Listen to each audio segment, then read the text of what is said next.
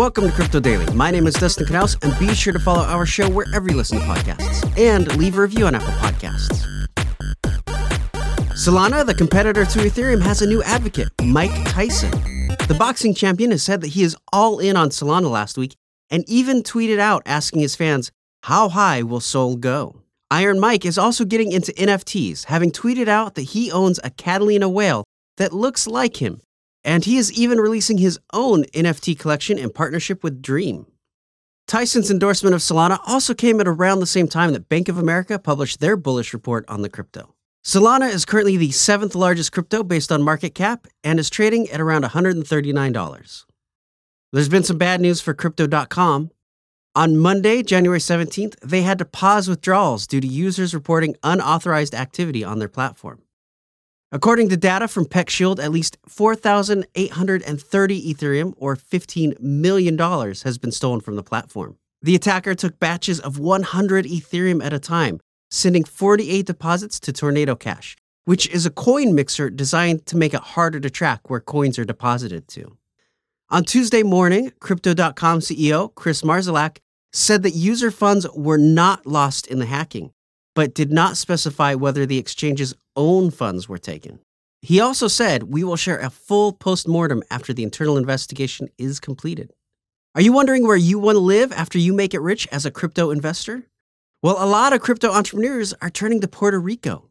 In addition to the natural beauty, the island is offering huge tax breaks to people who spend at least 183 days there every year. Residents of Puerto Rico do not have to pay taxes on U.S.-sourced capital gains if they bought the asset after establishing residency there, according to Act 60. David Johnston told CNBC that he decided to move his company and his family to Puerto Rico in March of 2021. He was quoted, "That's where all my friends are. I don't have one friend left in New York, and maybe the pandemic accelerated this, but every single one of them has moved to Puerto Rico." He continued that Pantera Capital, a crypto fund, is on the 5th floor, and there's a co-working space on the 6th floor. My company, DLTX, we took over the 8th floor, and NFT.com took over the 12th floor. And that's all happened in the last 12 months.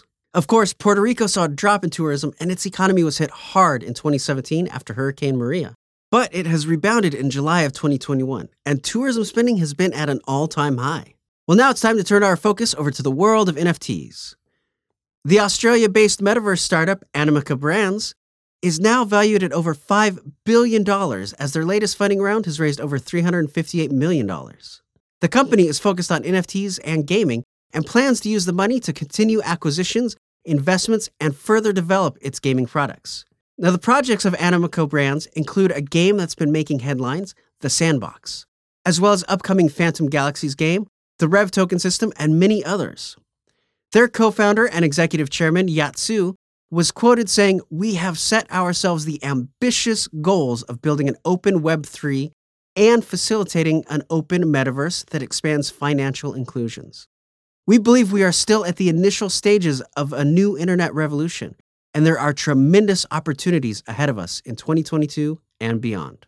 This funding round brings Animoca Brands to have raised over $500 million to date, and they had a separate funding round for Sandbox, which brought in an additional $93 million. A crypto group going by the name of Spiced Out bought a copy of Dune for $2.66 million at an auction, far over the expected price.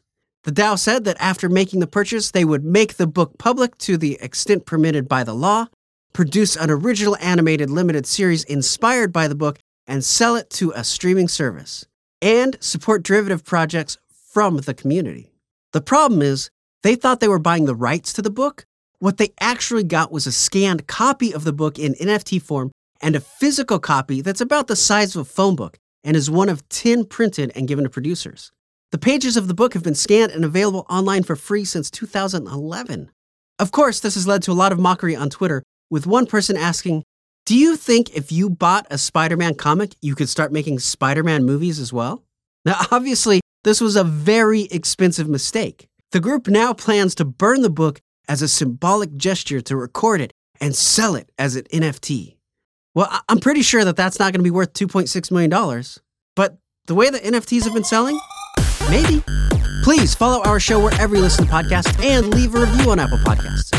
If you get your podcast on YouTube, be sure to subscribe and leave a comment there. I'm Dustin Knaus, and thank you for joining me today.